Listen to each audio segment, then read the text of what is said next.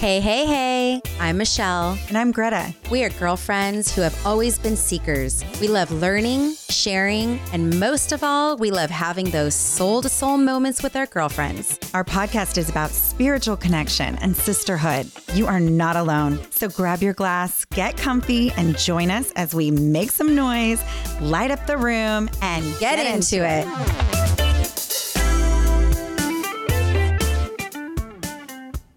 Well, hello. We are here today with Crystal Felice, and we are so excited because today's topic is a big one. It's one that I think a lot of women are very curious about, whether they've had their own experiences with it or have just heard the word menopause.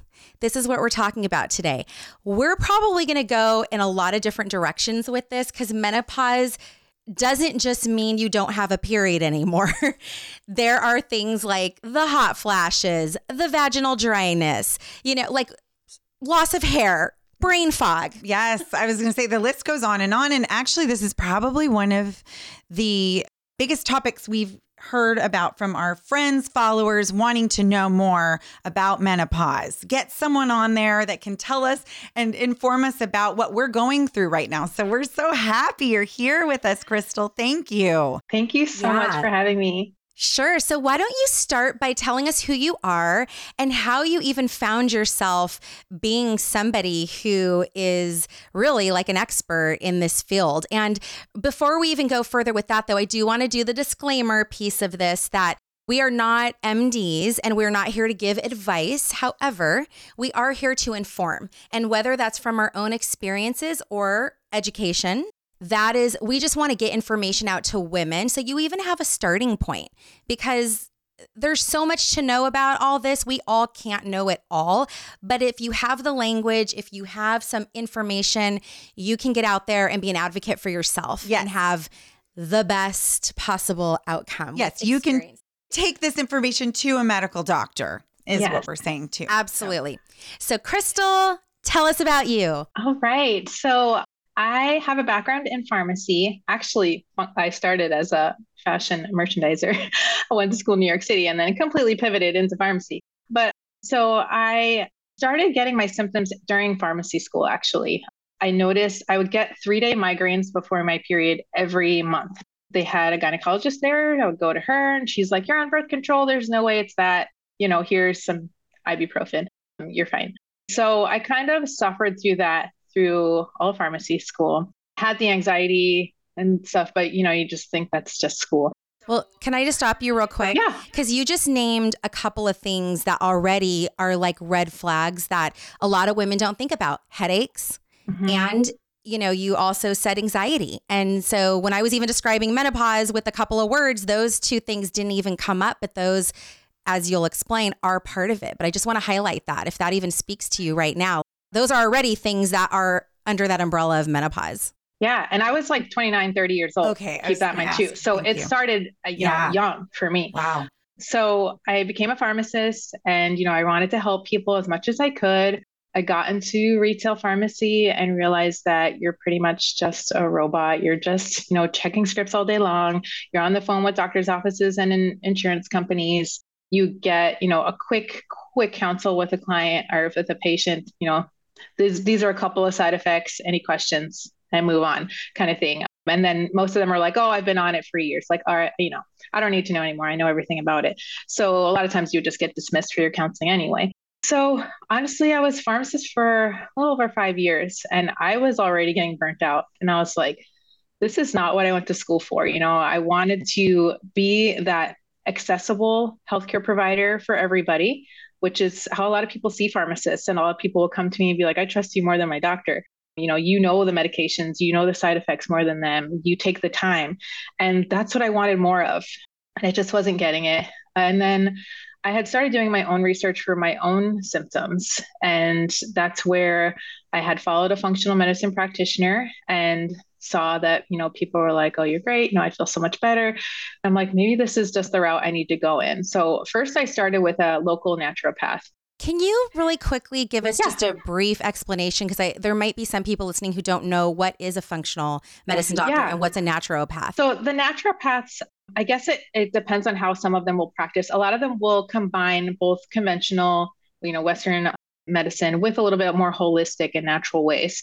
Functional medicine really takes the time to look at what the root causes are, what's going on, why are these symptoms happening? Let's not just, sub out a medicine for a supplement. Let's actually see what's going on, because a lot of that is happening where people are doing polymedicine and just now they're polysupplements. So it's you don't want to do that either. So a lot of times you'll find more functional medicine doctors and health coaches and practitioners. They're going to be the ones to really dive deep and see the body as a whole, take into account stress and sleep and things that, everyone may not think about that has huge, huge issues with side effects and symptoms. So lifestyle factors, maybe. Right. Yeah. So the naturopath, and I'm sure there's amazing ones out there. I just didn't have a good experience. So how do I want to get that out there? I know there's amazing doctors out there. But first of all, I ordered my own hormone test because I knew that I wanted it done. I wanted to know what was going on. You could do that online. But the problem is not many people know how to read it. So I gave it to him and he's like, oh, wow, this is the first time I'm seeing it. I'll see what I can get from it.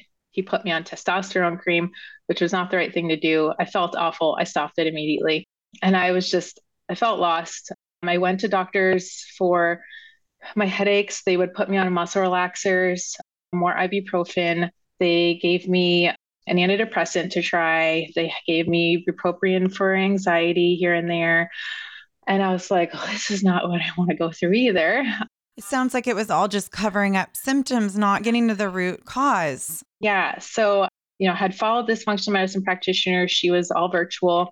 And I was like, let me just try and see if there's something that's missing. So luckily I was able to send her the hormone test. She ordered a GI map, a stool test to see what's going on in my gut. And we saw some things going on. So we saw what's called leaky gut.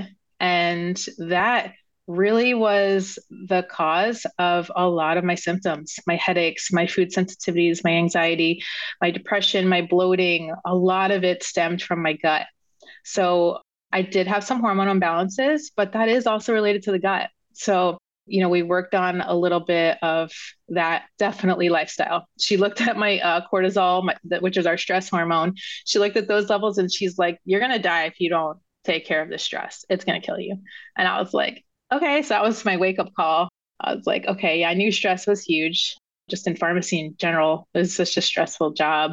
So from there, I was like, we did the protocols, and about 4 to 6 weeks later, I was feeling so much better. And I was like, I need to get into this. Like, I need to learn more. More women need to know about this. None of these doctors could figure this out. Like, I was educating my own gynecologist on blood sugars and why I was waking up at 3 to 4 in the morning. And she's like, oh, I never knew that.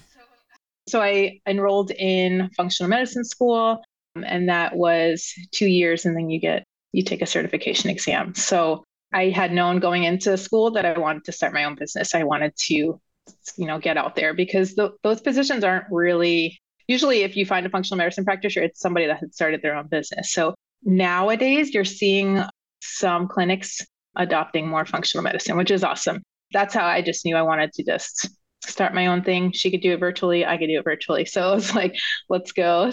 I just learned it all myself. And I was like, I'm just going to do this. And, I was big on Instagram as it was. I had started posting while I was in school, getting the information out there, and then just started taking clients and took off from there. Amazing. I know so many women right now, around my age, that are just starting that journey. They're realizing that going to their general doctor, going to their gynecologist is not helping them get the answers that they need and the relief that they need. And so it's wonderful that there are people out there like you that have gathered this information and are helping women, because we have full-time jobs and raising kids and a full life. You don't have time to access all of this information and diagnose yourself. And it's just too much. And it's such a shame that women have had to go through this all these years. Mm-hmm. But I do think what is awesome right now is that this conversation is happening more and more, and that the information is so much more widely accessible. But with that said, you can go down a rabbit hole. And so I know that I personally am somebody who I like to do a lot of research. Mhm. I like to learn a lot, but without having a guide or somebody who's a little bit more of an expert in that field, you start moving into, because I mean, we were talking about leaky gut. I mean, that's a whole nother path that we can talk about, which has to do with nutrition and, all these other things. Absorption of minerals. Yes. Vitamins. Stress hormones. I mean, we could start talking about adrenals, and these are big categories all on their own. So when you are gathering information, to not have somebody that's kind of your guide or go-to can feel very overwhelming. I know we're going to start getting into all the details of this. And we also sent you a couple things that some of our listeners wanted to know more about. And I will throw this out there to the listeners. If while you're listening to this, there is even more that you want to know, send us a message. Put it out there, because we can have Crystal back. Yes. We can, this conversation is going to keep on going for sure. But I guess I would just say this. I want to break down, I would love for you to talk to us about what perimenopause is, what is menopause, and what is postmenopause. So how are we defining that? And then where would a woman start? If symptoms start to arise, where do you even go? You mentioned the hormone test. I don't know. Is that kind of the first thing that happens? So maybe defining those things, and then tell us where a woman would start if they even have a thought in their mind that I might be in one of these categories.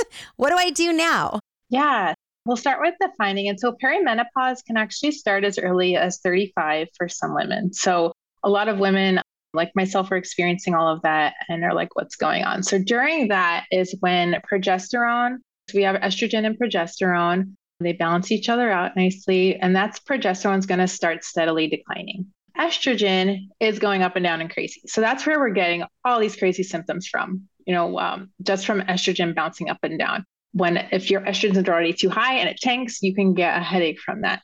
You could see on the graph, it just goes that's going to be perimenopause.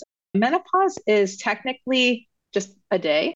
So that's going to be when you've been 12 months without a period. Oh. That is considered menopause. And then postmenopause is from then till end of life. So okay, you're mostly either perimenopause or postmenopause when we're talking about it. So somebody defined or talked about estrogen as being the party girl, your girlfriend who's the party girl. And she may have had a little bit too much to drink. And when she's in her full drinking mode and she's woo, out of control. And you're girlfriend, come back, have some water, relax a minute. That's how we can look at estrogen is our party girlfriend that when she's out of control, we need to bring her down so that we can feel a little bit more balanced. And I was that's freaking awesome. Yeah. I love that. Yeah. So I'm going to think about that.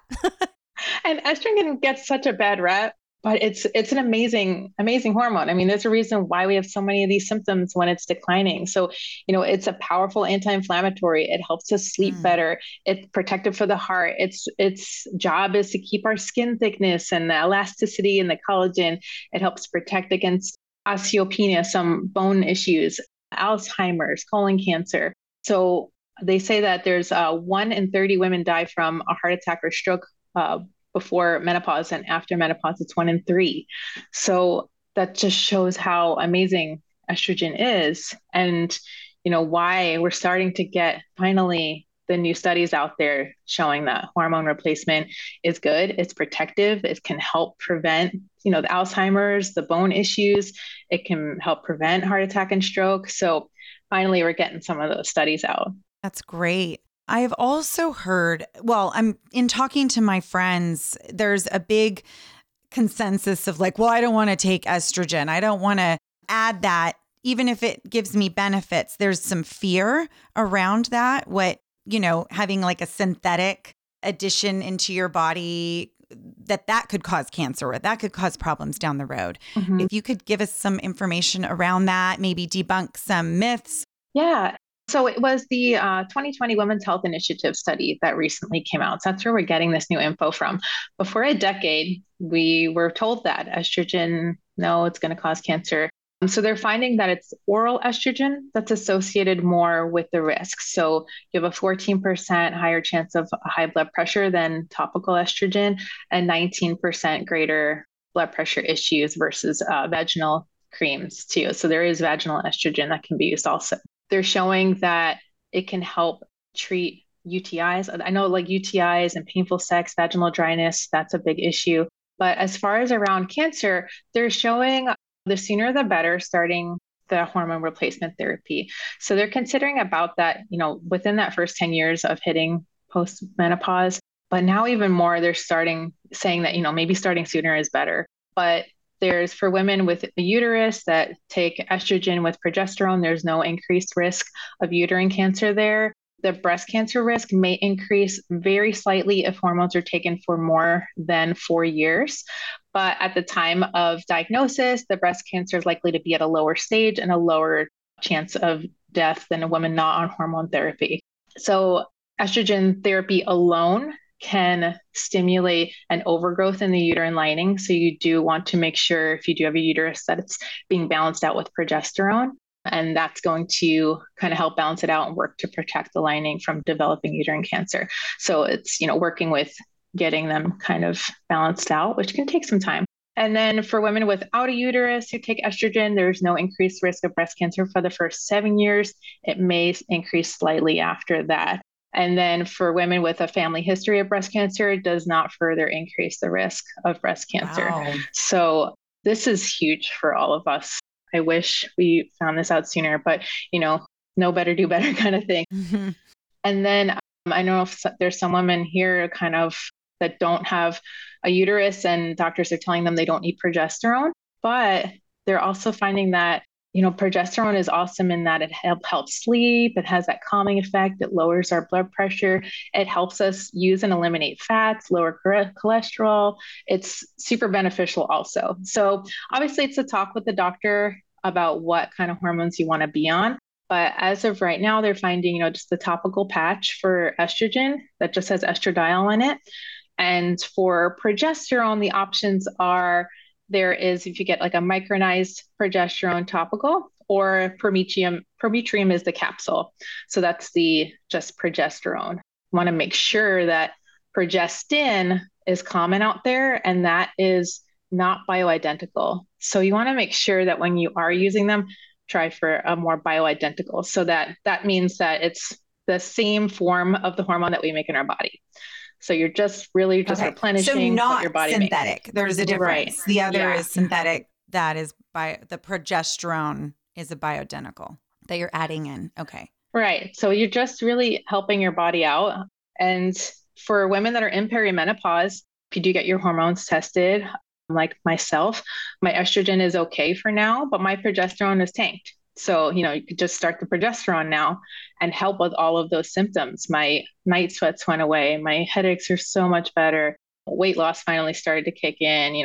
All of those things were happening. So, the sooner the better, and having that conversation with your doctor can really help so many symptoms earlier on. So then would you say that a woman's first step, if they are experiencing any of these things, would maybe to go and get a hormone test of some sort so you kind of know where your levels are and what you might need to work on? And it's not always necessary. So the hormone test that I run is pricey. It's about $400, but it will tell you everything from stress hormones to B vitamin metabolites to your melatonin to estrogen, progesterone, testosterone. Like, it gives you the whole gamut. So in my opinion, it was worth it to find that out and know as soon as possible. Primary care doctors cannot order that. So it does need to be from a functional practitioner that can order those labs. Unfortunately, a lot of doctors, when they test it, they'll just test the blood, and it's not the greatest way to see your estrogen. The test I use actually uses urine metabolites. So it's super easy. It's just a home test. You just pee on a piece of paper and let them dry out and then mail it in. And then they send you this beautiful chart and breakdown of everything. So that's amazing, especially if people have tried everything and they're just like, I don't know what's going on. For myself, I know it's costly, so I'll take my client's symptoms and kind of put it all together. And I'm able to piece that together and know, okay, this is what's going on. So this is where we're going to work on first. Because a lot of times there are a ton of lifestyle things we can work on to help support the body naturally. So, stress is a big one. Our sex hormones, if you're stressed out, they're taking a back seat because they're like, you're running from a bear. You got to take care of that first. Right. It goes back to caveman days. It's like that autonomic nervous system is like, what the heck is happening right now? Yeah. We're not trying to procreate right now. We're trying to survive. Yeah. And if you're stressed out, digestion's not going to be great. So that's where you get the bloating and the constipation. I mean, besides hormones decreasing as well, it has a huge effect on it. But yeah, there's definitely things that we can work on, like, especially in my case, leaky gut. So I needed to start with repairing my gut first and foremost, and then add in the progesterone and kind of work with my body that way. So I kind of do that with clients as well. Don't necessarily need that test. But if they want to kind of go on their own, you can order that test on your own. And I believe it'll kind of assign you to a practitioner, or you can just get the labs and bring it to somebody to read for you. But that's an option if you really want to get a good look at everything going on. A good place to start too is get that gut checked out. We're finding out that's the second brain. We're hearing so much more about the gut and how important it is. And really, then you're just trying to, everything in your body is able to balance out once you fix whatever that issue may be. I thought it was really interesting that you brought up cholesterol. And I've been hearing that women hit a certain age and all of a sudden they have high cholesterol, even though they exercise and they haven't changed their diet. And be me. Like, what the fuck? I'm doing everything I'm supposed to do. And then what they want to do is just put you on this medication that then has a whole other mess of side effects. And it's like causing more problems down the road. Mm-hmm. It's just fascinating to me how connected all of these things are and how little we really knew as women and how little our doctors know in helping us solve these problems. And it's just so connected. Yeah, I think there's some crazy statistic, like only 13% of doctors are really trained in menopause, or, it's just, they really don't know. They haven't had the training. So in their defense, but I do think it's also part of our responsibility as practitioners to research on our own, see what's out there, what's going on. Some of these studies take decades to come out. Mm-hmm. So, a lot of people are like, oh, I'm not going to take that supplement because there's no studies on it. And it's like, yeah, but what if you start to feel better? Wouldn't you, you're going to waste 10 years until you get a study that is usually done in somebody that's completely 100% healthy, or it's in males. Women weren't even in studies until 1993. Yep. How can you trust all that old stuff? Sometimes you just have to be your own advocate and be more in tune with your body, which is what I like to teach my clients. Start to learn your body. What are you eating something that makes you feel like crap afterwards? Now, learn that stuff. See what happens to your body. And, I consider, people to take a headache as a gift. Unfortunately, I was like, what's going on with myself? But now, I'm like, okay, why do I have a headache? Am I dehydrated? Do I need some more magnesium? Do I need a nap? Like what, like sometimes it's something like that instead of just, taking ibuprofen, which is going to wreck the gut even more and not get to what's going on, the root cause. Yeah, the headache association with menopause is something I had never heard of, or migraines specifically. I have friends that have horrible migraines. I mean, I'm hoping maybe this could be her fix. That would be life-changing for her. Mm-hmm. Yeah, and especially premenstrual migraines are very common, and that's what I had. And it's because right before our period, all of our hormones tank. So, they go low. That's just what they do. But, and around ovulation, it's highest. So if people are even getting headaches around ovulation time, it could be that there's too much estrogen. We're not clearing it. We need to work on the liver. We need to work on the gut. If people aren't pooping, they're not getting rid of that excess estrogen. And if it's sitting in that gut for too long, the bacteria are amazing beings. They can produce these enzymes that take estrogen, they inactivate it and let you poop it out. But if it's sitting there for too long, some of them can produce so much of this enzyme, it's going to turn it back on and reabsorb it. And then your estrogen is like, Oh my gosh, this is fascinating. So if you're backed up and you aren't able to go to the bathroom for, I don't know, I know people that don't go for like 5 days. Mm-hmm. And I'm like, how can you even function? It sounds awful. But on top of the feeling that gives, then it's fucking up your hormones too. I'm like blown away by this information. I had no idea. Well, this is what I do love about a couple things. The mindfulness conversation, I think, is so huge because I don't think a lot of people pay attention to the signs that are happening, or we have so many go-to pills or whatever we can take. Sometimes we don't even need that. We just need to slowly change something in our daily lives. To me, that's amazing. And it's funny when you were saying, why not take something even if there's not 1,000 studies on it yet, if it makes you feel better. So I've been playing with taking black cohosh for heavy periods. And at one point I thought, because things were very clotty, and that had never happened to me in my younger years, but my 40s are a whole nother decade of life and love and all the things. You just never know what you're going to get. You don't know.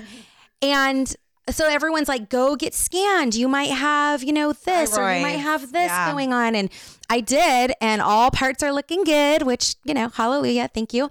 But I'm like, but it's not looking good when I'm going to the toilet and these clots are dropping out. Yeah. Like, am I having a miscarriage? Is this just a normal period? Like, what's happening? It's insane. And by taking the black cohosh, I will say that's just been one supplement that has actually worked very well for me. And again, going back to, this may not be for you, but how would you even know if you didn't dabble? And I'll tell you this, I would much rather play with that supplement than take the freaking cholesterol pills that the doctor's trying to push down my throat, which, by the way, I didn't get into it with the pharmacist, but I reluctantly went up to grab my prescription. I'm like, I don't want to take this. I really don't want to take this. And the lady next to me is like, she doesn't want to take it. Does she have to take it? And we're having this whole conversation of it was hysterical, but I'm like, no, that will go on the shelf because now I'm trying all these other things first. Yeah. And it's important to see things. So that's why I love functional medicine, because we'll see things as high cholesterol as a warning sign. So cholesterol is released when there's some inflammation going on. That's its job. So, our blood sugar's off, or, is something going on in the gut that's causing inflammation? That I was one of the people that were having high cholesterol. And I'm like, how? Like, I am working out. I am eating as, healthy as I can. So that was an issue with me. And then another also for thyroid. Our thyroid is our canary in the coal mine. It's our warning signal saying, hey, something's not right here. So not everybody has an issue with their actual thyroid. It's just something going on that it's just sending out this warning signal saying, hey, something's off. I'm just letting you know. But a lot of times people are just thrown on a medication because, one lab is thrown off. And the problem with thyroid that really gets me is doctors will only test something called TSH, thyroid stimulating hormone, and they're going to base your diagnosis on one lab. And when I run thyroid labs, or when I have my clients, if they're going to go to the doctor, they'll ask me, okay, what do I tell them what labs to do? I'll tell them the labs that I request, and it's usually like 4 or 5 different labs. You want to know thyroid antibodies. A lot of times there's a lot more information that's needed.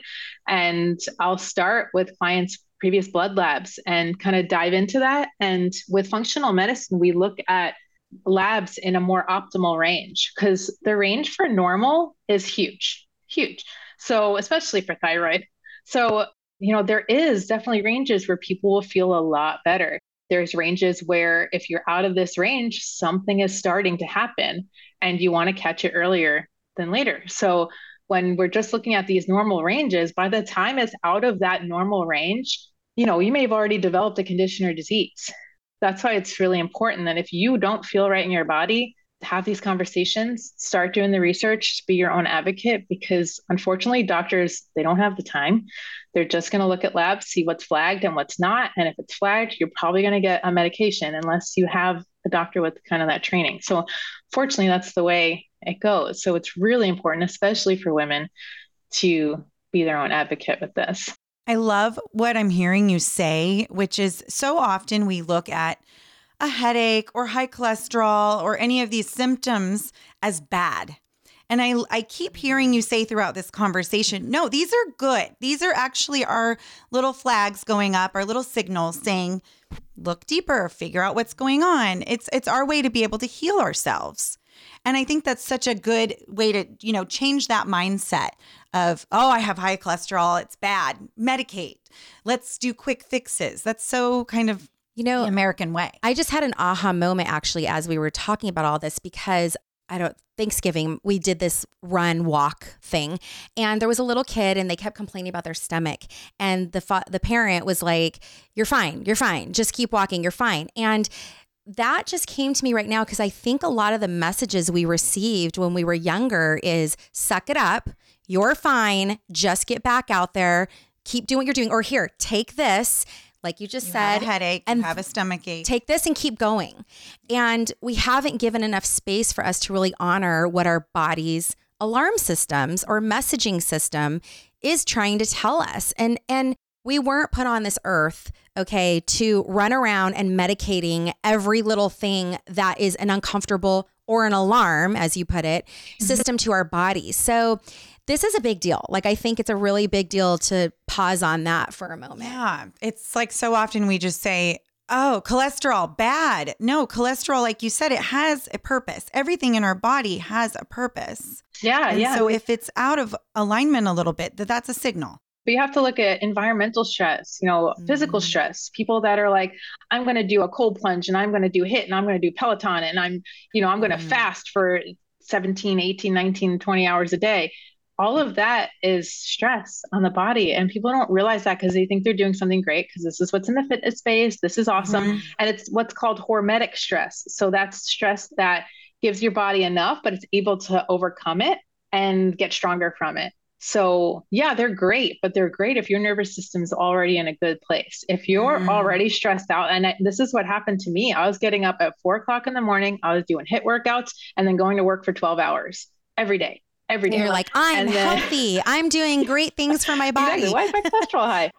It's things like that. And you're seeing younger and younger people getting like blood clots and stuff like that. And it's these stressors, and not everybody can do CrossFit and all of that, and you really have to adjust. Unfortunately, as you age, sometimes you need to adjust. You need to do things differently than you did when you're in your 20s. Well, I'm hearing that with cortisol, that is a big cause of the weight gain, especially in the middle for women. And stress definitely induces that more. And those heavy workouts, or maybe you're a runner, that just causes that to increase. And so you're actually contradicting what you're even trying to do. And I've found that for me, doing yoga and walking has been a lot more beneficial than the heavy workouts as I've gotten older. And so that's something to consider. No, absolutely. And cortisol also is another one that gets a bad rep. Like, we love cortisol. We need cortisol. It, gives us our energy in the morning if it's, going well. But, people that wake up tired, the cortisol. So our cortisol, we wake up and it's here. And then usually within about 30 minutes or so, it should peak and you should feel pretty good. And then it will slowly decline throughout the day. But people that, have this chronic stress, I'll see labs where it's just like flatline, or it'll not peak and it'll just start low and then just go down throughout the rest of the day. Or I'll see people that, some people that can't fall asleep well. Cortisol is peaking in the evening, and you don't want that either. So, stress is a huge one with that. And the big issue is that, so we're stressed out, and with cortisol also releases blood sugars. And that's where we're getting a lot of this blood sugar dysregulation going on. And more people are pre-diabetic or becoming diabetic or having insulin resistance, because you get to a point where your body's like, okay, I have nowhere else to put this blood sugar. So, our blood sugar, when it's high and some of it can get into the cells, then it's going to go through the liver. It can get stored in the liver. Then it'll go to the muscle, gets stored in the muscle. And then after that, anything that's excess, especially if you're having big meals with a lot of sugar, which, well, like American diets usually are, it's going to get stored in fat. And then the thing with that is that fat can produce more estrogen too. So, too much estrogen can cause more fat to be put on, and then more fat can cause more estrogen. So it's this cycle that can just start from stress. And a lot of people don't realize, and they're like, how am I supposed to help my stress? But even just doing little things throughout the day, just taking, if you feel a stressful moment coming on, I'll have my clients be like, even if you could just run to the restroom, just take 3 deep breaths, close your eyes, put your hand on your heart, just be more in touch with yourself for a moment, take that deep breath. That can do huge things, especially if you do it a few times a day. They think, oh, nothing's good unless I have to sit there and meditate for a half hour to an hour a day. And, not everybody has time for that. And that doesn't even always suit people. So, meditation isn't for everybody, but it's just, you got to find kind of what works for you. And there's so much information out there that people think they just need to do it all, and it gets overwhelming. But you just have to find what works for you. And there's so many things, like, I don't know if people will see in the fitness space, but we have what's called a vagus nerve. And if you activate that, which you can do through singing, through humming, through gargling, are some of the quickest ways to activate it, that helps bring our body back down out of that fight or flight. So something as simple as that. And it's funny because before I learned about this, I would find myself at work like humming to myself a lot. So it was like my body was trying to relax me while I was at work. So it was kind of wild to see that our bodies are pretty smart. We just have to listen to them. That's an easy way to really help. I've found I do these like big exhales that I'm like, oh gosh. Release. If anybody was around, they'd be like, are you okay? What's going on? But it's like my body's just being like, we got to get this shit out of here. Move it out. But yeah, stress is a big one. And it sounds it sounds simple. And then it also sounds like, well, how am I going to get rid of my stress?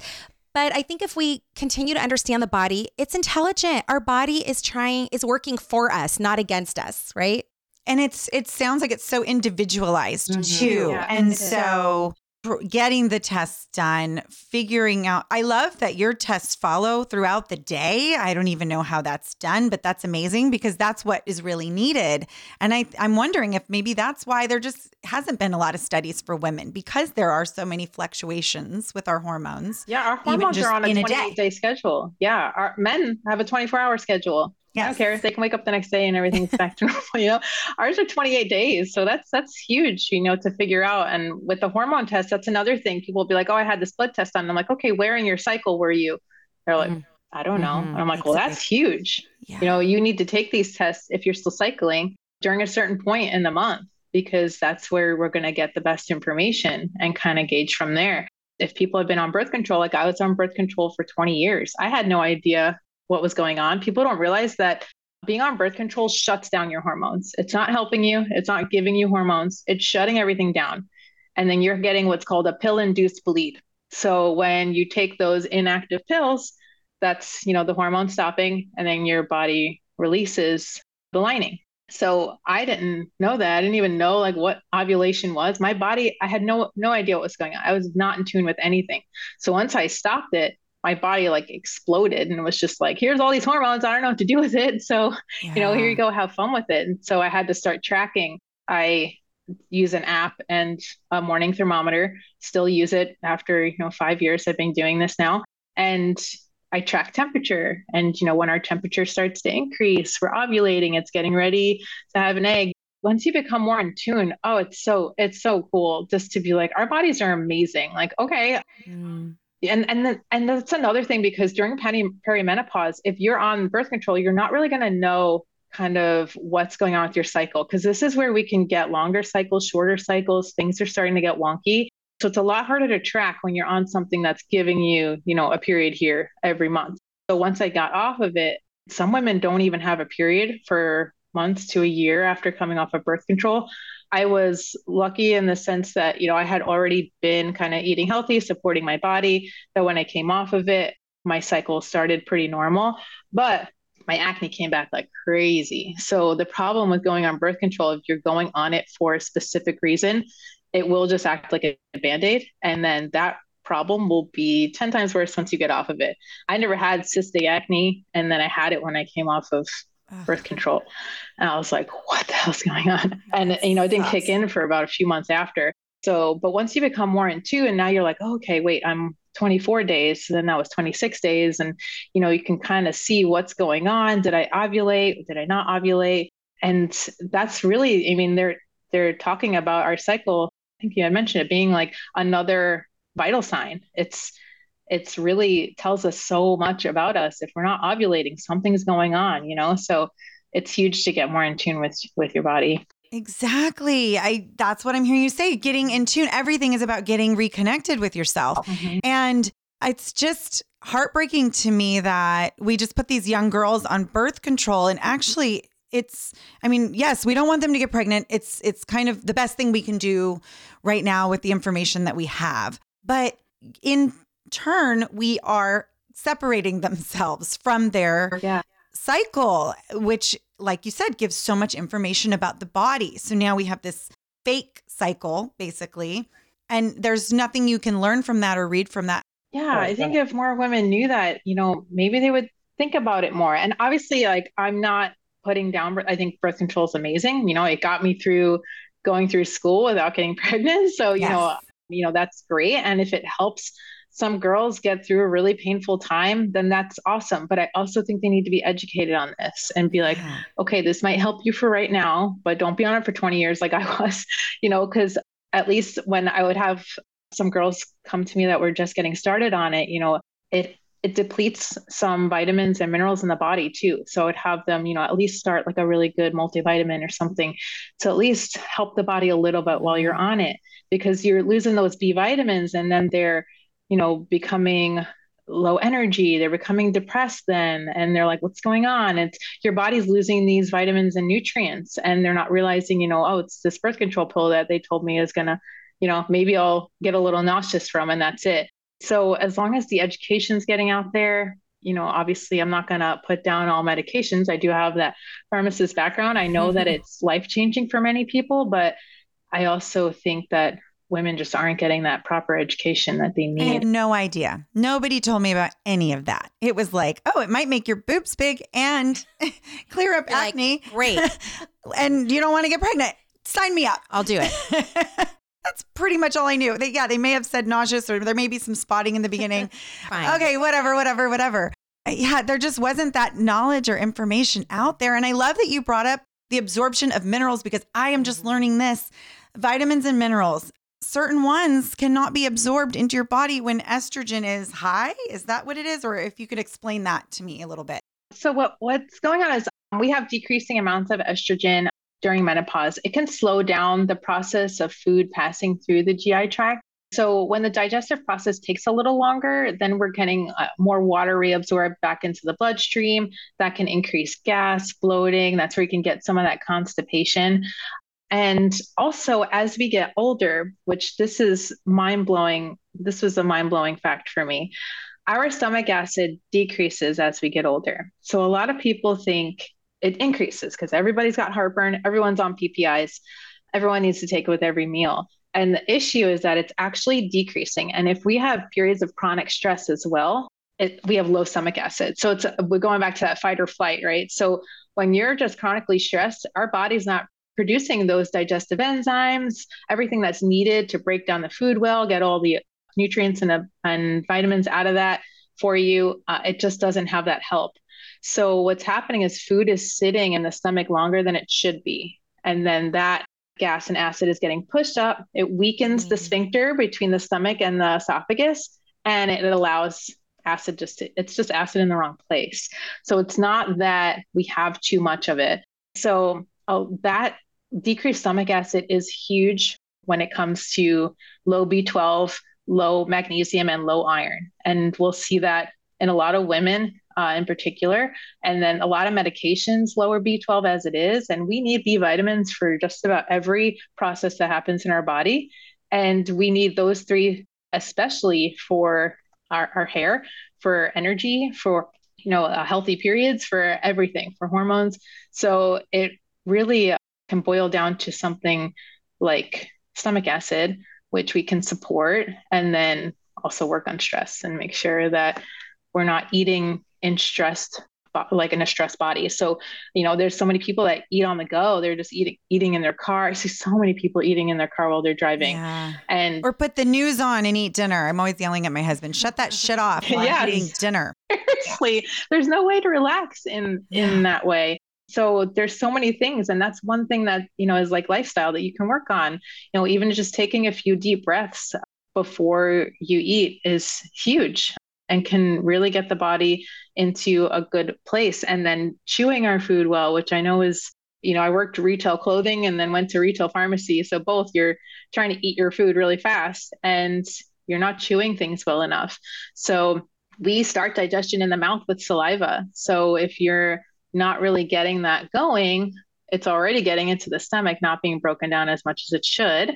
And then these pieces are bigger, especially protein takes a lot to break down. And I'll see a lot of low protein levels in people, and it's due to eating hygiene and low stomach acid. So if you think about it, then our bodies have to work even harder. So now you just have this food just sitting in the stomach and people are like, I get bloated like crazy after eating. And that's a huge complaint that people come to me for. And, we'll kind of work on what your body is doing during eating. Take that as a moment to sit down and be present with your food, enjoy enjoy the taste of it, kind of get your body into that, rest and digest. That's why it's called rest and digest, so it's really important to work on kind of the stressors around that as well. And that helps digestion in a huge way. Also, people eating so late, Yeah. I feel like is a big problem.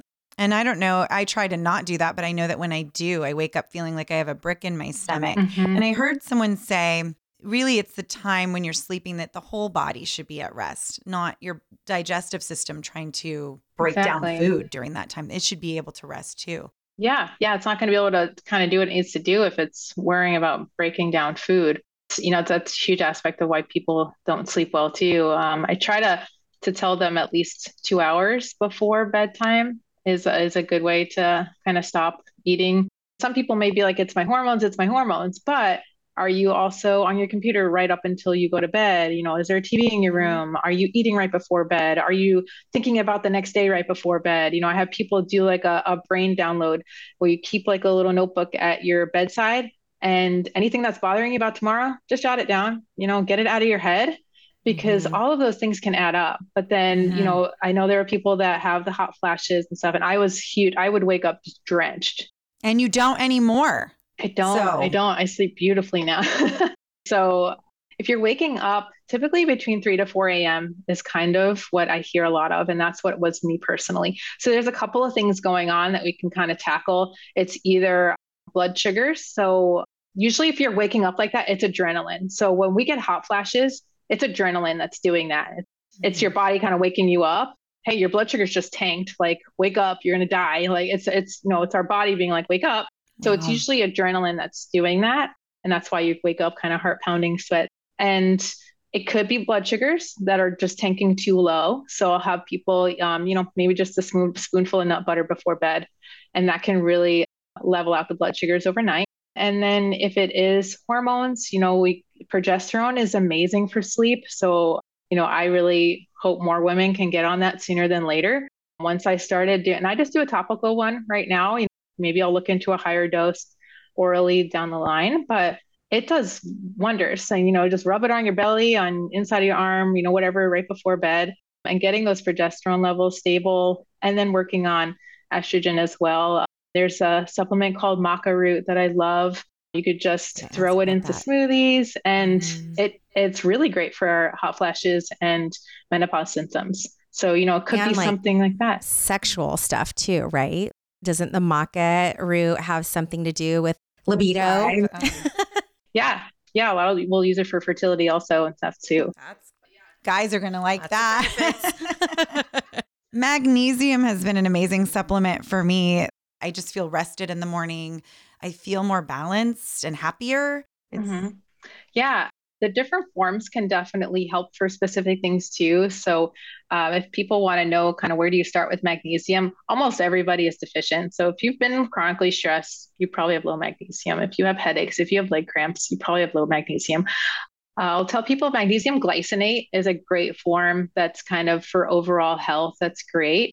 I use a triple combo in the daytime, and then at night, Mag 3 and 8 is kind of one of my favorites for relaxing the body. There's a few different kinds, but if people kind of don't want to get bogged down with the different ones, glycinate's a great one. It comes in powdered form too, if you want to just throw some in your water bottle. Yeah, that's the one I take. It's interesting that you say almost everyone's deficient in it. I've heard it used to be plentiful in our soil, and we used to get it from our food, and now we don't because our soil's been depleted. Yeah, and it has a lot to do with vitamin D levels too. So a lot of people are deficient in vitamin D. Doctors throw a lot of vitamin D at them, not realizing, first of all, vitamin D is fat soluble. So it's going to get stored in the body. It doesn't get peed out like all of our B vitamins. So that one gets stored. So you don't want to go too high too. And you do want to kind of reevaluate the dosing. So with vitamin D, you need good magnesium levels to convert vitamin D into its absorbable form. I don't put anybody on vitamin D until we work on magnesium first. So, there's a lot of other things that kind of go hand in hand. And wow, vitamin D needs K2. So I use a vitamin D K2 combo. So you kind of have to go back and see, instead of throwing more, at somebody, figure out why isn't it being absorbed. And for me, I had to change my vitamin D to a liquid version. Vitamin D capsule wasn't working. Same with magnesium, especially when I was working on the gut. The capsules weren't doing anything. I would go a whole year taking vitamin D capsules and it would go up 1 point. And that's when I was like, what is going on? So I switched to a liquid, I got more magnesium going on. Sometimes, it's a matter of that. And if people have been kind of going back and forth, there is what's called a hair mineral test where, they take some of your hair, they test that and see if your minerals are just way off balance and kind of where you can go about with that too, if people are kind of overdoing it as well. Just got to make sure they don't take our hair extensions. Oh, Let me give you my actual hair, not the extension. So you're dead. You have nothing. You have nothing. Oh no, we're going to have to do infusions now. Okay, your testing that you do, so it shows all of these levels too, like the magnesium and the D and all these different minerals and that we might need to look at also. So the hormone test will show specifically the B vitamin metabolites. Okay. The magnesium, unfortunately, is not part of your kind of annual. So I will ask people to have their doctor do a red blood cell magnesium level to test it. And vitamin D, usually you have to ask to add on also. And not all insurance companies are covering vitamin D, which is wild to me. It's crazy. Those are you kind of have to ask for. You can get a good idea with kind of your annuals though. So when you're working with your clients, and this is where, again, I feel like it's so important for somebody to have that expert that is kind of guiding them. So even if they are working with their medical doctor and maybe also working with somebody like you, these are the questions you're asking them. And then you have your own labs that you might be doing, like the saliva testing and that sort of thing. That's also checking different. Yes, I can order the functional labs if it's needed. I can order all blood labs too. Just sometimes, if people are already going to get labs done with their doctor, here's the ideal panel, and they can just have that kind of added on to get a really good idea. Because same thing with blood sugars, A1C gives you, the 3-month time frame about how your blood sugars have been.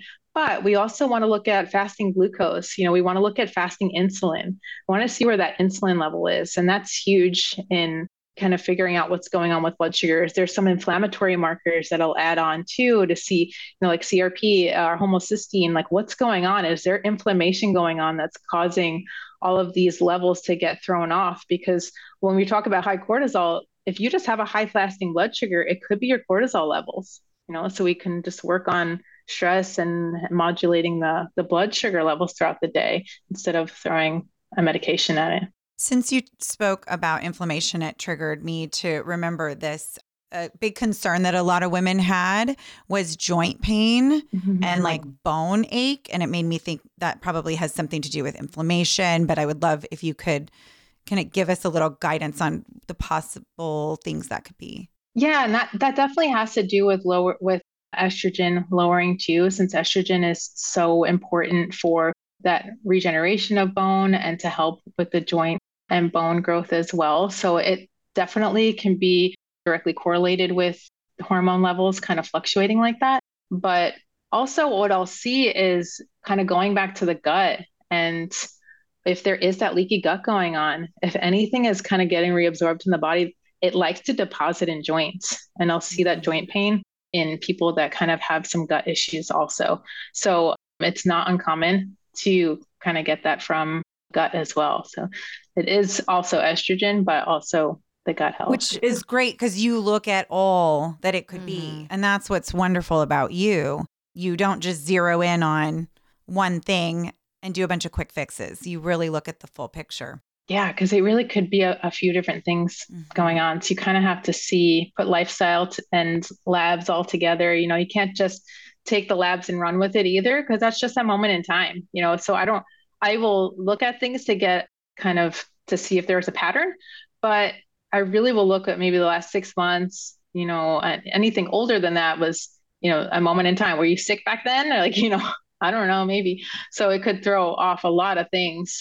And, you can't really, just take that and run. You have to really see what the current symptoms are or what the current pattern has been with symptoms. Really listening to somebody and what their symptoms are is going to tell me a lot more. And then the labs kind of will either be like, yeah, that's what's going on, or, something else maybe in the gut needs to be tested or something like that. And you work with men too. You don't just work with women, correct? It's mostly women because, Mostly.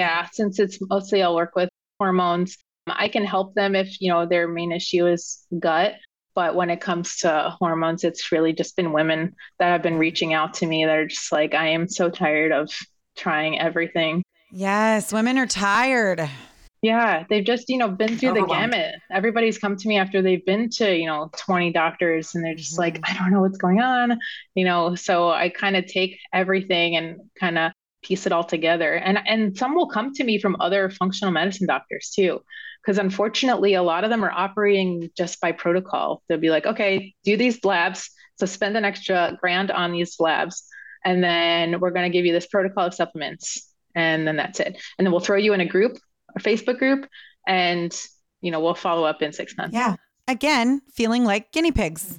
Yeah, and it's really frustrating. I remember feeling like that at 17, and it's like, gosh, it really is taken. Now I'm 44, and it's just finally something's changing and something feels different, but it's just a shame it had to take so damn long to get here. But we're grateful for you that you're out there doing this work. And yeah. I mean, I can't wait to work with you. I know. I'm like, ooh, I've got all these things that are swirling around. And it is interesting because when you do go to the doctors, even if you have some knowledge and you're like, I want these tests run, they're like, I'll give you 2 or I'll give you 3, and that's it. Or they don't know how to read them. I asked for hormonal panel to be ran when I was getting my regular blood work for insurance purposes. We had to do that. And I was like, well, if I'm in here giving blood, I might as well figure out what's going on with the hormones. And she didn't want to do it, but she did, luckily. And she said, you're going to have to take this somewhere else. I don't know how to read this. We're not trained on how to read this. And this is a woman doctor. Mm-hmm. It is. And there's so much. And this is why I think it's so important to have a guide and somebody like you. Like, we should all really just be assigned one of those. Like, I know. Once you hit a certain age. Yeah. Yeah. I'm hoping that'll be the future. But yeah, I work on people that's like getting off of tablets, because tablets have a lot of inactive ingredients and crap thrown in there to form that tablet. So, even just switching from tablets to capsules, people can see a huge difference. Wow. Magnesium, my brother was taking magnesium. He switched to the powder and he was like, I feel amazing. So sometimes it's just a matter of, I hate to say trial and error, but I mean, sometimes it is, you just got to see what works for you, because like you said, there's so much out there. And if anybody's on TikTok, they're going to see all of these. Forget it. So overwhelming. Promoting all of these supplements, and these supplements sometimes are just jam-packed with so many ingredients that I'm like, okay, that one can mess with your testosterone, that one can mess with, your thyroid. If you have thyroid issues, you don't want to be taking that supplement. So sometimes you do need that person that's your guide to be like, oh, that supplement, maybe it is causing more harm than good because, it's got too much crammed in there, and maybe we can kind of dial it in. So a lot of times if I'm recommending something, it's very targeted to what's going on. And I'll recommend some for some rapid relief while we're kind of working on lifestyle, because, people want to feel better faster. But, I definitely take people off of them too. And I think it's important for everybody in general to go through supplement vacations.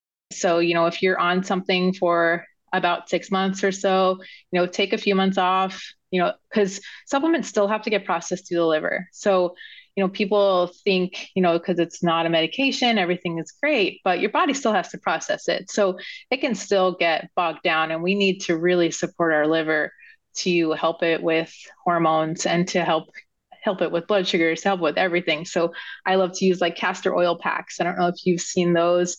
Those are huge for helping the liver. That was one of the first things I started when I was starting my gut health journey, to kind of help, because being on birth control for so long really was starting to have me develop fatty liver. And I'm like, what? Like, this is wild. So, supporting our liver is a huge part of it too. Wow. I had no idea birth control could cause or contribute to fatty liver. That's something you're just a wealth of knowledge. I'm learning so much. I also never knew you had to take breaks from your supplements, your vitamins. I'm like, oh, take my vitamins every day. I have my nighttime and my morning.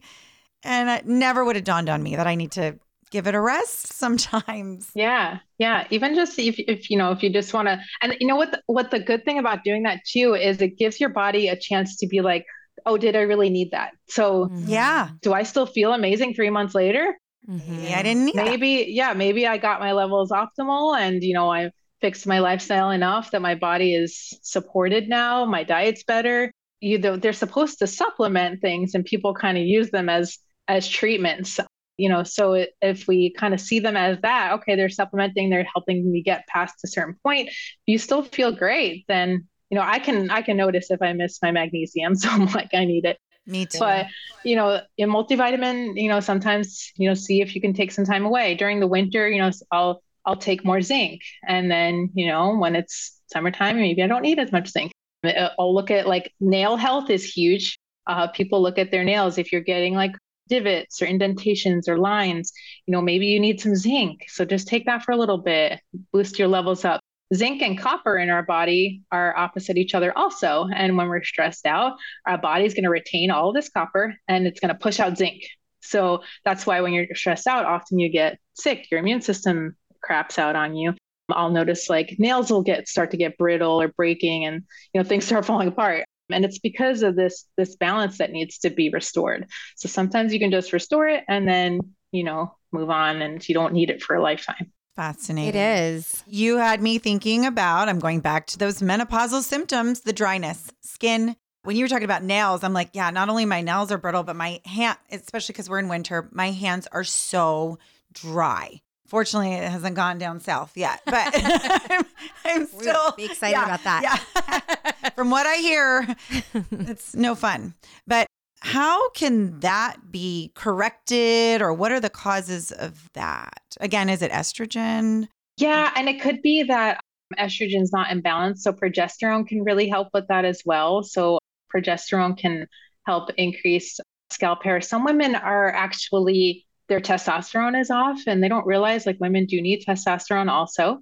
So if libido is tanking, that's a huge sign too that could be, maybe there is some testosterone that needs to be prescribed. And you just do like compounding pharmacy, get topical so you could start low and, just find what works for you. So it could be that, maybe it is time for hormone replacement and starting with a low dose estrogen. It could be, but I wouldn't necessarily kind of jump right to that. It could be more some vitamins or minerals are going on. B vitamins are pretty big with that. And helping and zinc. So kind of figuring out Hydration, maybe drink more water. Yeah, hydration is going to be huge. Also people, I know it's a lot to get into, but just the quality of their skincare products and making sure there's just so much that's out there. And especially for women, they don't realize that there's a lot of these ingredients that will come in and kind of act like estrogen in the body and mimic estrogen. And they can get effects from just their skincare products. Wow. That can be a big deal. And it's something that, has taken me years, just switch out a product here and there, then move to your, detergent's a big one because you're wearing clothes all the time. So that's a really good one to start switching that to a better quality one that's clear, clean ingredients. So that's something to look into too. Because it could be it could be a hormone blocker. Is that like some your of laundry detergent could actually some block. of these, anything that has the word fragrance in it. So they're allowed to list the word fragrance and that can be 20 plus ingredients like lumped into that word.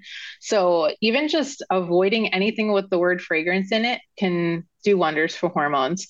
So a lot of women don't realize that as well. Think about those little, I've never gotten into these because something about them just seemed like an alarm went off in my head, but those little beads that people put into their laundry just so that it smells good. Yes. That I just thought that's got to be super We toxic. actually have some of those, and I've battled my family with all these things because I went on a very kind of holistic path for a while, and it was even down to just using wool balls instead of, laundry sheets. But was there anything else that came up that people were asking us about? I just want to make sure we hit some of the things. So we went over the weight gain, belly fat. That has a lot to do with cortisol, stress, and hormones, estrogen. I think you had a question about the pellets too.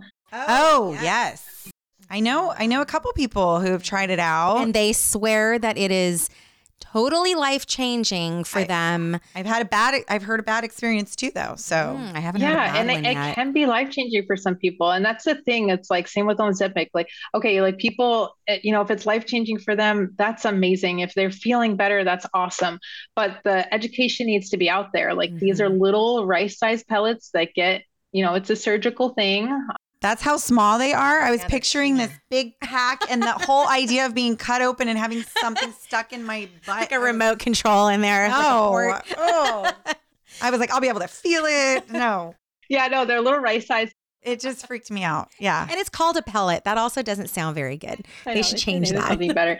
But my issue with it is that, okay, once it's in there, it's in there. So they slowly dissolve over the 90 days. So the thing with it, so if you were previously on hormone therapy and then you're switching to the pellets, you're still going to need that overlap. And like, as I said earlier, it takes about 3 months to really figure out what's going on with hormones. Like hormones need time to adjust. Unfortunately, people want these instant results, but it does take time. So there was a recent study from the North American Menopause Society that said that women that used hormone pellets were more likely to experience some of these mood swings, anxiety, hair patterns. So either like thinness or hair loss, acne, weight gain. So sometimes these doses are just way too much. You can't adjust them, which is really the issue. And you just get a swoop of these symptoms right off the bat. You said you cannot adjust them. So like right. They're in. Like once they're in. Like you can adjust on like the next implant, right? The next implantation, can't they be different levels at that time? Yeah, you would evaluate at that time, see how you felt and adjust if needed. The issue with, especially if it's a testosterone one, is the lowest dose is 75 milligrams. So, if you need something lower, you can't with the pellet. So, for some people it's amazing, but if you get too much testosterone, you can have abdominal weight gain, you can have insulin resistance, you can have blood sugar issues. So you can wind up kind of causing other issues, so it's with hormones, you don't want to go too high too quickly. You want to give your body time to adjust to these things, even with supplements, going low and slow is what I do for everybody. We need to let the body adjust to these things. You can't just expect it to just, feel amazing when you're throwing these doses at it. That, everybody's going to be individualized when it comes to what dose is going to work best for them. And then you got to balance that out. So you can't just have this crazy estrogen going on and then progesterone is still tanked. You really have to kind of get this good balance. And when like there's a combination patch that some women will use in menopause, first of all, it has a synthetic progesterone in there. So it has progestin in there, but you're kind of stuck with these doses, because they're both in there together. So you can go higher or lower, but you can't adjust each individually. So it's always best if you're going to do hormone replacement therapy that I do recommend women do them separately. So you can have the estradiol patch and then have the progesterone topical or the oral capsule so that you can really balance it out, give them their time. You start one, start another, and then balance it out and then kind of adjust accordingly. And just, it's a matter of being patient, but it's best to kind of have them separate so you have that option. Great advice. I think we kind of already talked about this, but tiredness, brain fog, forgetfulness. Yeah, that's also going to be huge for estrogen declining. Also, as estrogen declines, that we have that B12 declining as well, which is also going to be an issue with stomach acid. And then just in general menopause and just hormones being messed up, we're going to have that poor sleep. So that's definitely going to contribute to tiredness. Having that stress is going to, with the cortisol, that's going to contribute to that as well if our cortisol is tanking. And then just, with estrogen levels fluctuating so much, you can get that flood of adrenaline. And then once that adrenaline goes away, you're going to feel exhausted. It's like when you have that sugar high. So you can definitely get those fluctuations and being like, I felt great this morning. And now I'm just like, oh, like so many people get that afternoon crash. A lot of times it's a matter of balancing blood sugars, just it's really it does boil down to that as much as some people may not realize it. But I know a lot of women that skip breakfast, and that's a huge part of it because you're already setting yourself up kind of for a roller coaster. Unless you're doing your intermittent fasting. I was just going to ask you about intermittent fasting because I've been dabbling and it's been working really well for me. I feel the most like myself again. Yeah. And I don't even feel like I'm starving. I just eat between a certain window during the day and I try not to go past, 7:00 at night. So it's like, hasn't even been that hard for me. But I'm curious as on your thoughts about intermittent fasting and menopause and how they're related or if they're not at all. And it's just an individual choice. I think it can be pretty amazing for some women if it's done right also. It is something, like I said, that hormetic stress. So it's a good stress on the body, but you also need to make sure, your nervous system isn't completely tanked from this life. So doing it that way, I think is amazing. And for people that want to get started, just doing a basic 12-hour to start is awesome. So yeah, if you are able to just stop eating earlier, because then your sleep is most of it. So if you're able to get a good amount of sleep, that's going to be a lot of your fasting time. So I think doing it overnight is best. So just starting to aim for, even if it's just like 7 p.m. to 7 a.m. kind of thing. What I've been reading more about in research is kind of the magic number is anything over 12 hours. So if you can make it to that 13th hour, there's some magic there. But just giving your body even just 12 hours break to get through things, to replenish, to repair, that can really do wonders for helping the gut repair and everything. And then during the day, just making sure that you're not just kind of cramming everything into one meal, because some people really do need to work on these blood sugars. And for that, you really don't want to be snacking throughout the day. It's really great to have kind of those 3 solid meals. And for women, especially, they're not eating enough protein. And protein is going to be huge for keeping you full. It's going to be great for putting on more muscle, which we need as we get older. And it's going to help with those blood sugars. So getting some healthy fats and protein and fiber is going to be huge for keeping blood sugar stable. So if you're getting 30 grams of protein is usually how people start per meal, you'll notice huge changes in wanting to snack in between meals. I used to be crazy with snacking in between meals until I really tracked my protein and I'm like, oh, okay.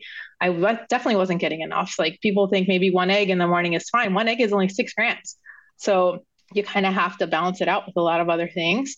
And once you start working on that, and then fiber is huge, especially for the gut health. We want happy gut bugs. So working on anywhere from like 25 to 35 grams of fiber, and that's starting slow and low with that because then you'll just get bloated and feel terrible. So those are a couple of things that if people are really struggling with sugar cravings and just getting those blood sugars under control is going to prevent so many conditions down the line. So just upping the fiber, upping the protein can really make a wave of changes. So it's huge. Yes, amazing. Even just when you were explaining all that, it's like, yes, of course you're going to sleep better. Of course you're going to have more energy. And it's just another tool that you can implement. Mm-hmm. So, but I also heard that you should not fast the week before your period. And then once you start, then you can go back into your intermittent fasting. Yeah, cycle syncing and kind of being in tune with your cycle is another thing. Like an easy way to kind of help your hormones too, if people just really want to start somewhere, is what I do is called seed cycling. And if you are aware of your cycle, it's kind of a little woo-woo, but you go with the moon. If you don't have a cycle right now, or if your cycle is completely wonky, you just follow the moon. So with the next new moon, you would take flax and pumpkin seeds, grind them up, do about a tablespoon or 2 a day. So if you're doing smoothies, it's super easy. I pre-grind them, get them all together and just throw it in there. And then with the full moon, you would switch to sunflower and sesame seeds. Why? What's in those? Yeah, I'm so curious. specific like omegas and stuff to help the estrogen. So estrogen's rising when you're up getting towards ovulation. And then for ovulation to the end of the luteal phase, you have progesterone rising. So those are going to really support those hormones during that time. And it can really help people kind of get more nutrients in and help balance their hormones in that sense. And I have had people's cycles come back just from doing that and getting into that routine. And then you can also, if you kind of have a relatively regular cycle, you can still support your cycle in that way. And then just follow from, period to ovulation. You're going to be doing protein and flax.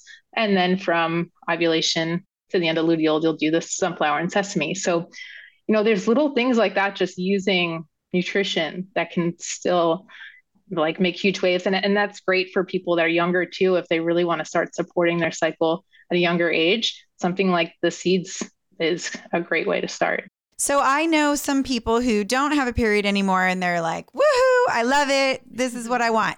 But you're talking about bringing it back if you are maybe at the start of that, you're going into that menopause stage. Yeah, if you're post-menopause and you don't have it, then that's normal. Uh-huh. But if you're not in menopause yet and you're not cycling, then something's off. Yeah, because we're not talking about like you're done with your period and it's like, oh no, I'd like to have that back. Right. No, we're just talking about you might not have a very regular cycle, or there's some you're in perimenopause. You're starting perimenopause and you want to like slow that down. But what you would want to slow that down for what reasons, just to be super clear? All the benefits that estrogen and progesterone provide, that you like, health benefits? Yeah, you definitely want to support your hormones because like I said, that menstrual cycle and just the whole cycle is like a vital sign to us. So our hormones are not going to be thriving and doing what they need to do if something's off. So it's really something to be more in tune with. I guess what I'm asking more is, say I'm in perimenopause and I'm having really inconsistent periods. Like I have, one month and then I go 2 months without one and then I have one again. And maybe like I've talked to women and they're just like, oh, I just can't wait until it's just done. And they just want it to go away. And they think, oh, I just had 2 months without one. I thought it was gone finally. And then it came back. But you're saying, no, we don't necessarily want, if we can prolong that, there are health benefits to that. I just want to be super clear on that because I've definitely heard that from or maybe more than make one it woman. Consistent versus. No, but if you're in perimenopause and it's going away, that is part of the sign of perimenopause, correct? Perimenopause is before, right? Yeah, you'll definitely start to see that's like a sign, of having inconsistencies. You might have a really long period. You may bleed a lot longer. You may bleed a little shorter. Mm-hmm. So things are just like kind of wonky and you're just like, what's going on? So it definitely means something is going on. And you do want those benefits of estrogen. Like you want the heart protection, you want the skin protection.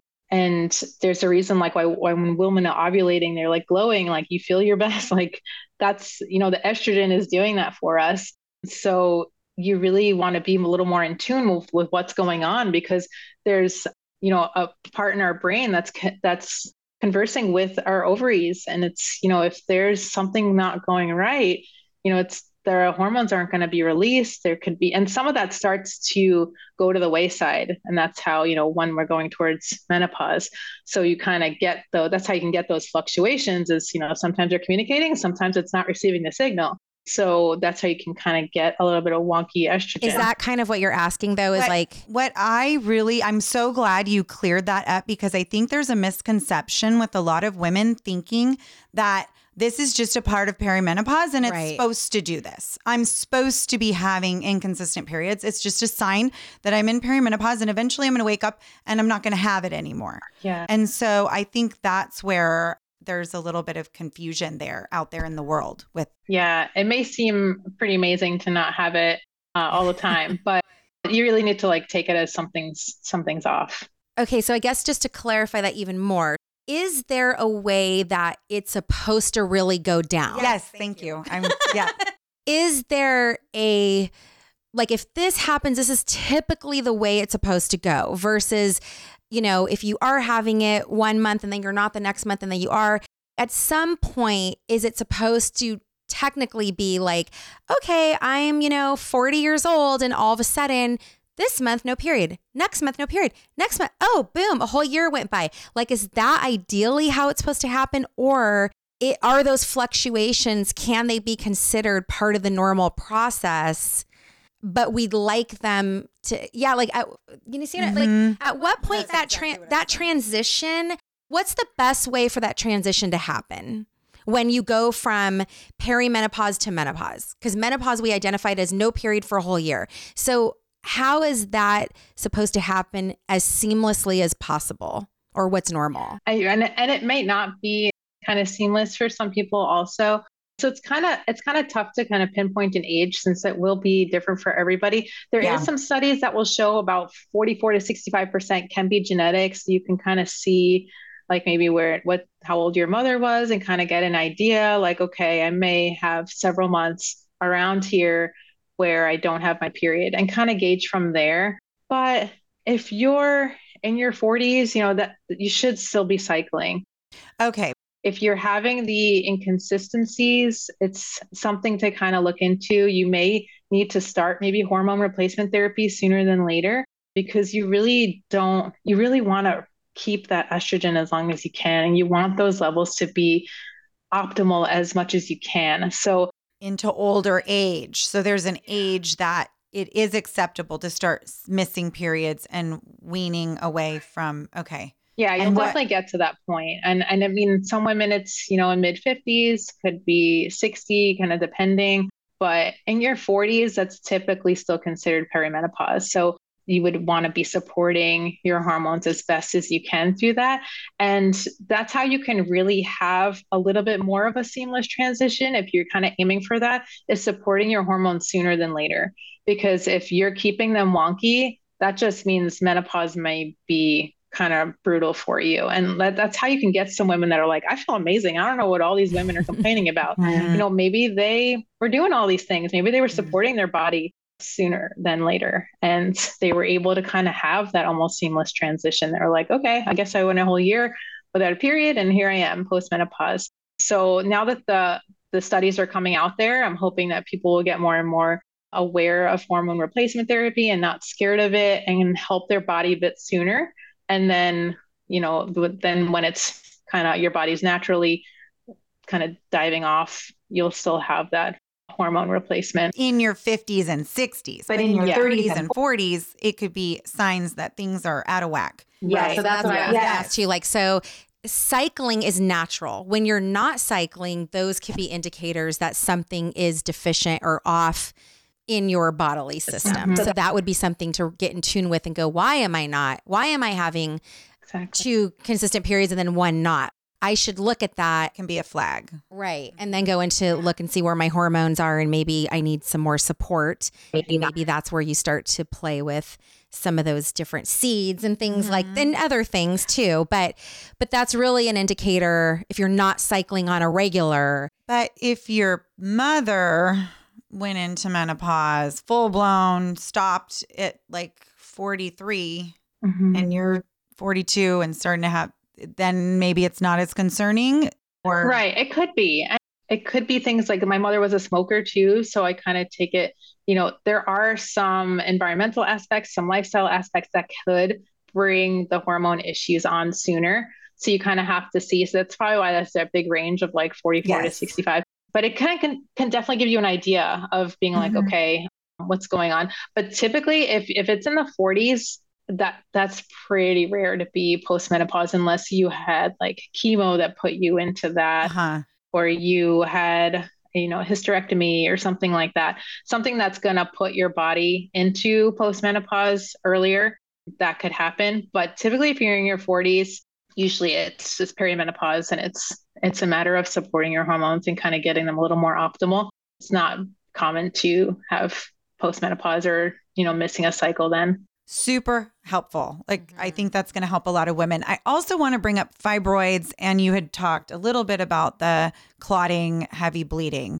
Anything you can information you can give us about that? Or is that very individualized? That's definitely a sign too. You want to look at if there's heavy bleeding and if there's PMS like heavy PMS things going on. It could be that the liver is not processing out the estrogen.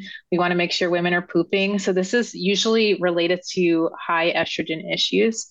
If it's PCOS, it's a little bit more androgen also. So we've got women with high testosterone, then they'll have some other issues with when it comes to being in PCOS. It's usually looking at estrogen and seeing, are you getting a ton of estrogen in from, just skincare products and things like that, and then just not clearing it well. So are your gut bugs, like I said, kind of switching it back into an active and reabsorbing it? So Back to that gut. either the gut's, messed up, constipated, or the liver is kind of bogged down too. So sometimes there's support upper support that you need to look at too, to get everything kind of moving smoothly. But a lot of times it has to do, like for my case too, I was very what they call estrogen dominant. So I just didn't have that balance of estrogen. My estrogen was wild. I was getting those migraines. I was getting crazy cramps.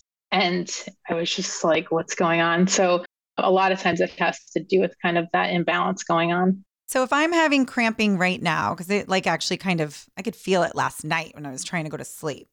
And I know that I am ovulating. Is that a sign of high estrogen? Could be. Yeah. Well, that's when our estrogen is going up. Oh.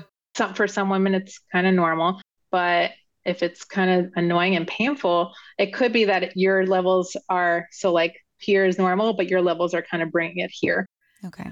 It could be just a little more support with the liver. Some castor oil packs kind of help flush things out, make sure we have good fiber going on so that we're pooping good. A lot of people also don't realize that like when you poop, it should be like a full evacuation. Like they're like, oh, I'm pooping all the time, but it should be relatively a clean wipe. Not like a breakaway. So definitely, I know nobody really wants to look at their poop, but it's huge to learn what's going on. Yes, it's another sign. Yes. So it should be a good color, And it should be more than once a day. When we were talking before we recorded, more? I thought I was so good. Once a day. Woo-hoo. It should be more. Shoot. Yeah. So, fiber can definitely help that. All kinds of fiber, they're soluble and insoluble. So just getting a good mix of veggies, nuts, seeds, all of that. I even add in just a fiber supplement powder, just, here and there on a day that I'm like, I don't think I had any vegetables today. So I'll just, chug some of that. And it makes a huge difference. Obviously, lots of water. But we also want to make sure that, there's people that come to me and they're like, I chug, a gallon a day. And I'm like, that's great. But you're also flushing out a lot of nutrients with that. So you want to make sure you're replenishing it. So electrolytes, just throw, they're so readily available now, just find a good brand. Like Himalayan salt, like a little pinch of salt. Yeah. And that's another thing too. If people like wake up and they just have this like weird little mild headache, dehydration, can happen overnight. Mm-hmm. So yeah, just a little bit of like a squeeze of lemon. I'll throw in some Himalayan salt, even some cream or tartar, just a little shake has some potassium in it. So things that people have like just like lying around the house, like you can create your own electrolyte drink, so just a little bit of that in the morning. And lemon's also great. Like a warm lemon water is also great for the liver. So, you're kind of killing two birds. You're getting some electrolytes in there and helping the liver. So it's really a great way to start the day, just in general, but it's really important. Not the coffee right away. You're supposed to drink a big glass of water first. Not right? Coffee on an empty stomach. That's all I request. So yeah, gosh, that's going to be hard for me to stop doing that. Baby steps, one thing at a time. Exactly. Yeah. All those small things add up to huge changes. But yeah, just making sure that, you're getting the hydration with the electrolytes in there, because just plain water can definitely flush things out too. You don't want your pee clear. Like we're not aiming for that. Oh. Like you want a pale yellow. Oh. If it's clear, then you're overhydrated. So you want to make sure that you're getting some electrolytes in there. And that's where you can get like a twinge of a headache. That's why I liked having that magnesium powder. So if like during the day, I'm like, just to like shake it up, drink it. And it usually takes it away. So once people can become a little more aware of that, like, oh, did I just go hiking and sweat? And I'm like, I have a headache. Yeah, it's because you're probably dehydrated. How amazing. So you could just, instead of popping an Excedrin, which I do, not very often, but it's like if I have a headache, that's what I go for, because it gets rid of it right away. But I could just have a little magnesium in my water. That's what the body really needs. So now you're you're healing yourself and not just covering up with a Band-Aid. Yeah. Great. And you look beautiful. Your skin is amazing. So if you're doing all these things, You're definitely glowing. Makes me want to start doing them. Yeah. And I mean, obviously, this wasn't an overnight thing either. So I've kind of been at this for quite some time. I think 2012 was when I really kind of started, like hit my like rock bottom, and started with, I saw a picture of myself on my birthday and I was like, that's what I look like? Like, what the hell is going on?